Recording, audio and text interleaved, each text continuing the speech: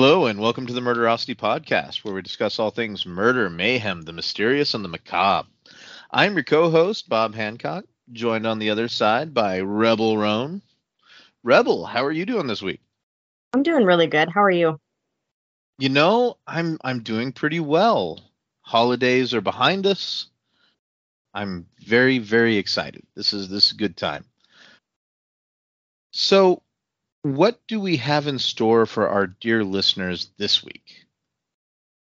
So first, I want to give a shout out to Jeff Sarvey for this case. We appreciate all of the requests that we get from our listeners, and this was one. So we just wanted to give a shout out to Jeff.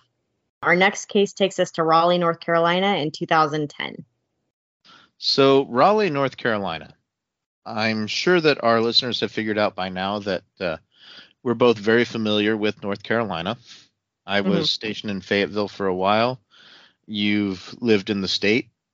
So Raleigh is the capital of the U.S. state of North Carolina and the seat of Wake County. It's the second most populous city in North Carolina after Charlotte. It is also the 10th most populous city in the Southeast and the 41st most populous city in all of the United States. Now, Raleigh is actually an early example in the U.S. of a planned city. So, following the American Revolutionary War, when the U.S. gained independence, the area was chosen as the site for the state capital in 1788, and it was actually incorporated in 1792 as such.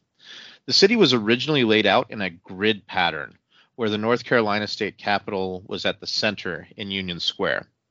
Now, during the American Civil War, North Carolina seceded, but the city itself was spared from any significant battles, and it fell to the Union in the closing days of the war. It did struggle with the economic hardships in the post-war period related to reconstruction of labor markets and over-reliance on agriculture, and the typical social unrest of the Reconstruction era.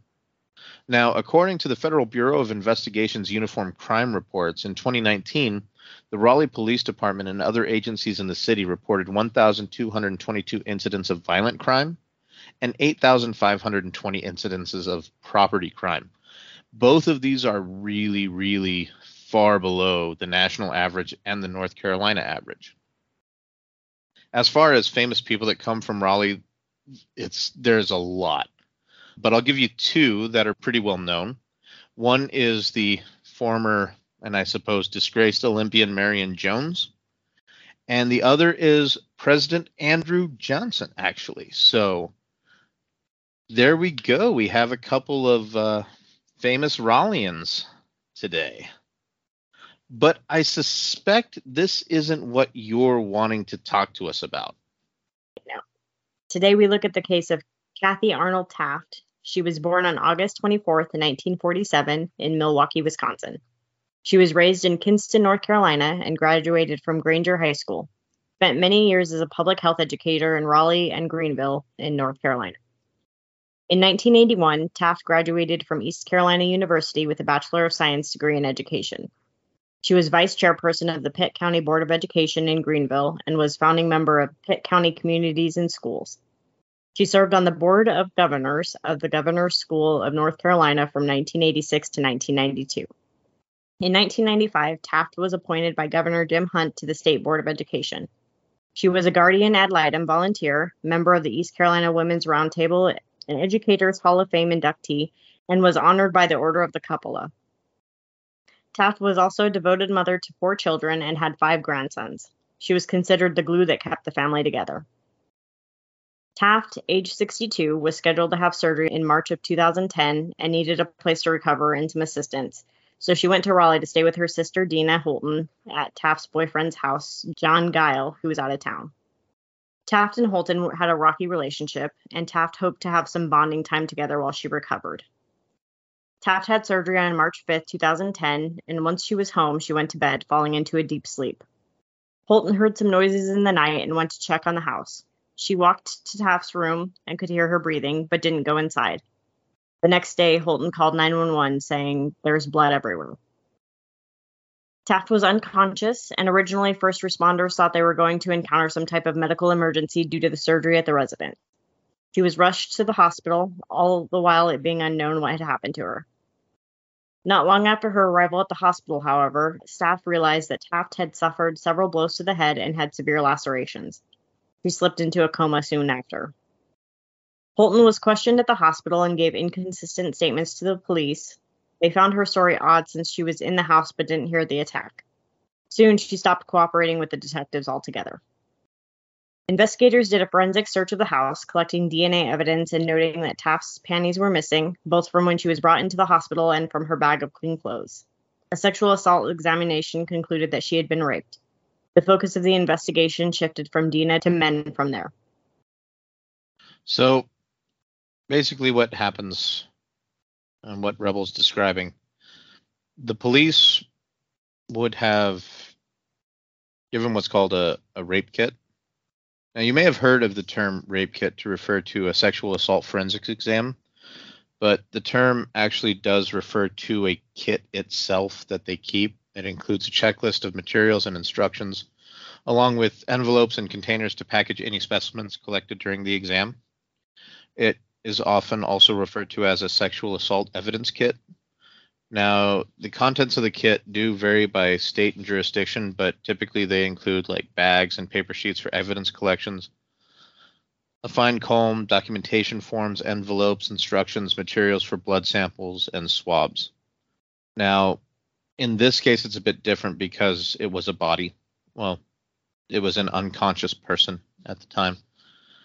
So, but typically things that you want to avoid are like bathing, showering, using the restroom, changing clothes, combing your hair, cleaning up the area. Now, naturally, it's a natural thing to want to put your world back in order. So it's kind of important that victims understand this. Again, in this case, it is a bit different, but that's the kind of kit that they would have used on her.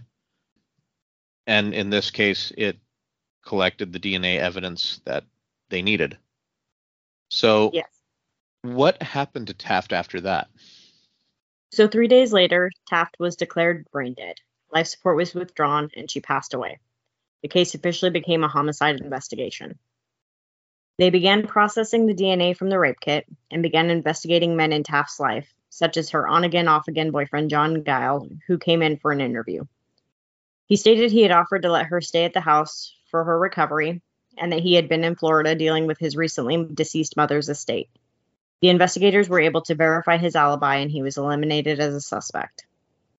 The area where Taft was staying was a quiet neighborhood with a low crime rate. During the police investigation, they discovered that there had recently been an attempted break-in at a nearby house, which had occurred the same night as Taft's assault. They took fingerprints and DNA evidence from that crime as well in an effort to tie the two cases together, but were unsuccessful. Police obtained DNA samples from the men in the family and anyone close to Taft. 2 weeks later, those did not come back as a match to anyone. Police then canvassed the neighborhood and obtained as many DNA swabs from men as they could. Most of the neighbors were kind and welcoming to the investigators. Then they came to the apartment of unemployed musician Jason Williford, who stepped outside of his home and did not invite the police inside. When asked for a DNA sample, he denied them. The investigator returned to the office and did a background check on Williford. He had 2 prior burglary charges where he'd break into unoccupied homes and use their cable TV to rent X-rated films. Police asked the fugitive unit to follow Williford and assess his behaviors and look for an opportunity to collect DNA evidence from him without his knowledge. It took 2 days of following him, but one day he threw out a cigarette butt into the parking lot where he lived. All right, so this has been kind of an area of contention because some people do feel that it is a violation of a person's constitutional rights, because normally to collect DNA, a warrant or verbal or written consent is needed. And important to note that that consent can also be withdrawn. So law enforcement, however, is able to collect DNA samples from discarded items because they're no longer considered the property of the suspect. And DNA, like a fingerprint or a blood sample or hair, is considered non-testimonial evidence.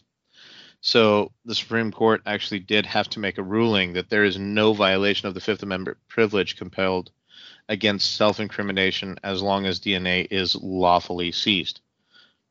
In this case, he threw away a cigarette butt. He has discarded this item. It is no longer in his possession. It is no longer his property. So therefore, the police are not doing anything illegal by picking it up and then having it tested.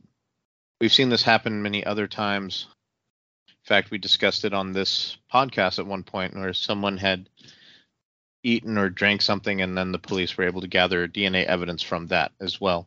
So while for some people it's kind of a no-go thing, the police in this instance did act within their powers. They weren't abusing anything legally per se. So did they get any results from this cigarette butt by any chance? They took the cigarette butt to the lab and had results the next day. Williford's DNA was a match to the attack on Taft. Police approached Williford at a campground near a lake and arrested him for the rape and murder of Kathy Taft. At first, he refused to talk to police. However, he was interviewed several times by psychologists. He told his psychiatrist that night he'd gone for a walk and went to a house that he thought was vacant but wasn't able to get inside. He then went to the Guile home and jimmied the front door lock to gain access, all while wearing socks on his hands to avoid fingerprint evidence.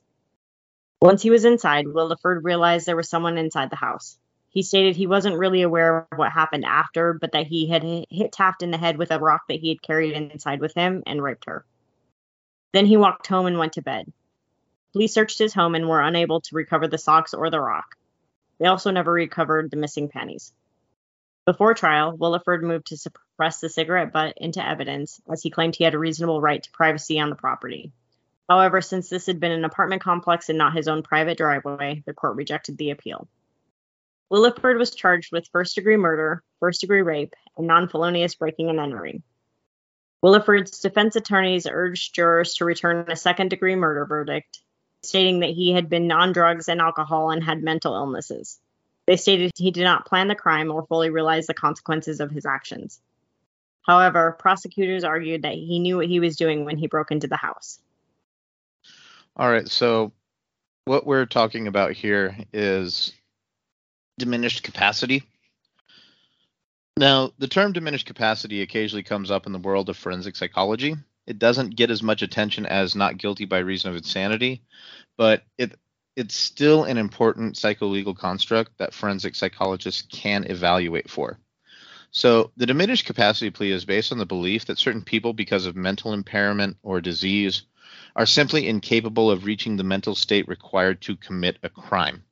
Now, this most often comes up in murder cases where the defense is trying to get a murder charge reduced to manslaughter. An example of murder versus manslaughter, a diminished capacity defense argues that the defendant is incapable of intending to cause a death, so they must have at most caused the death recklessly. Unlike not guilty by reason of insanity, the defendant isn't saying that they are not guilty. They are stating that they are guilty, but because of the mental impairment or disease, that they are incapable of reaching the mental state required to commit a crime. So a successful plea of diminished capacity in a murder trial would likely result in the charge being reduced to manslaughter, which isn't even what they were trying to get here. They were trying to get a second-degree murder, but, I mean, you very rarely see this work for a drug charge, to be honest. Right. So what did the jury decide? The jurors came back with guilty verdicts on all counts, and Williford was sentenced to life in prison. The family asked that any memorial contributions be made to the Kathy A. Taft Scholarship for Female Undergraduate in Education Policy UNC School of Education Foundation, and we'll list that information in the show notes if you choose to donate where they can be donated to. Excellent. It is a good cause, and if you find yourself feeling extra generous, that's a good place to send it. So please visit the website, check out our show notes. All the information will be there. This case was an interesting one for both of us. Mm-hmm. There's not as much information out there about this case as some of the ones we've covered, but truthfully, that's kind of what hits home to us a bit more. These victims that wouldn't normally be highlighted, that normally wouldn't be thought of. We don't so much. It's easy to be fascinated by the criminal or the perpetrator, but in this case, you had a very fine and upstanding woman who was quite literally just in the wrong place at the wrong time, and her family has very much wanted to continue on her legacy with a charity that they have created in her name. So I feel that even though there might not be as much shock value in this case, that it's no less important. So, Right. And dear really, listener, it did rock the community, the community that it in large, because it was such an unexpected thing to happen to her. absolutely. And she is an official. I mean, she's incredibly well known, what accolades, whatnot like this. For whatever reason, a lot of times when it's a public figure, things do tend to be more shocking, I suppose. Whether that's right, or wrong, or indifferent isn't really the point. It just kind of is. But again, in this case, this woman, she's just trying to recover from surgery in what she thought was going to be a safe environment, and by all accounts, it should have been. So, Right. but hopefully, the family has gotten to see some positives coming from the charity. It will never replace this awesome lady, but we can hope that at least something good does happen. Right. Well, I think that brings us to this week's missing persons case. Yes. So, who is the missing person this week, Rebel? So this week we look at Diane Bignell, age 60, who went missing on May 17th, 2018. She would do anything for her friends. She loved soap operas, doing word puzzles, and making bannock. She was last seen on her birthday, which was May 17th, 2018. She was visiting her cousin in the morning, and she went to Thompson, Manitoba, Canada to visit friends. She was last seen around 8:30 a.m. on Juniper Street and reported missing 2 days later. Bignell shared an apartment with her brother, but would always let him know if she was not going to be home. Rumors were that she had been seen with a man from Selkirk, but this was unconfirmed. She has black and gray shoulder-length hair, brown eyes, and walks with a limp as she has reportedly bad knees and a bad hip. She is diabetic with a heavier build. She is 5'2" to 5'6" tall, 141 to 175 pounds, and is in First Nations. Bignell was last seen wearing her prescription glasses, royal blue pants with white stripes, and gray running shoes. She was also seen wearing a dark gray or black coat, which was later found near the Burntwood River at the end of June of 2018 and prompted a river drag that yielded no results. If you have any information about Diane Bignell, please contact the Thompson RCMP at 204-983-5461, referencing case 2018-685840. You can call Crime Stoppers or submit a tip electronically via the Canadian Crime Stoppers website or via email to the National Center for Missing Persons and Unidentified Remains, which we'll put both of those links in the show notes. Well, excellent. Well, Rebel, this was definitely a set of cases that are both dealing with older women, both tragic, truly. Hopefully, this lady, Mrs. Bignell, she can be found and brought back to her friends. Going missing on your birthday is just that adds another level of sadness to it, I feel. It does. With her health ailments and whatnot, please, if you guys do know anything, have any idea of what could be happening, go to the websites that we provided in the show notes, make a phone call. Anything helps. So Absolutely. let's keep her from being another case on our show. Yes. Well, Rebel, I think that brings us to the end of this episode.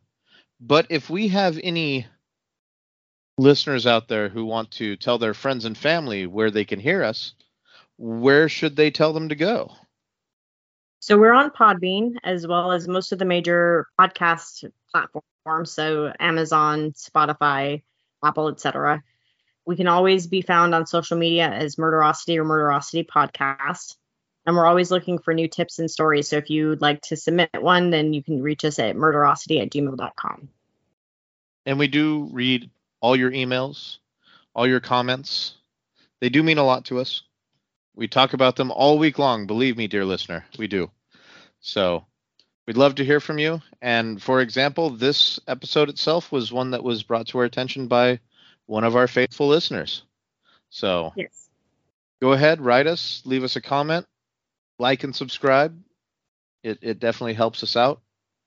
And I think that's going to do it for this week, Rebel. Yes. Absolutely. All right. Well, you guys stay safe out there, and we'll catch you next time.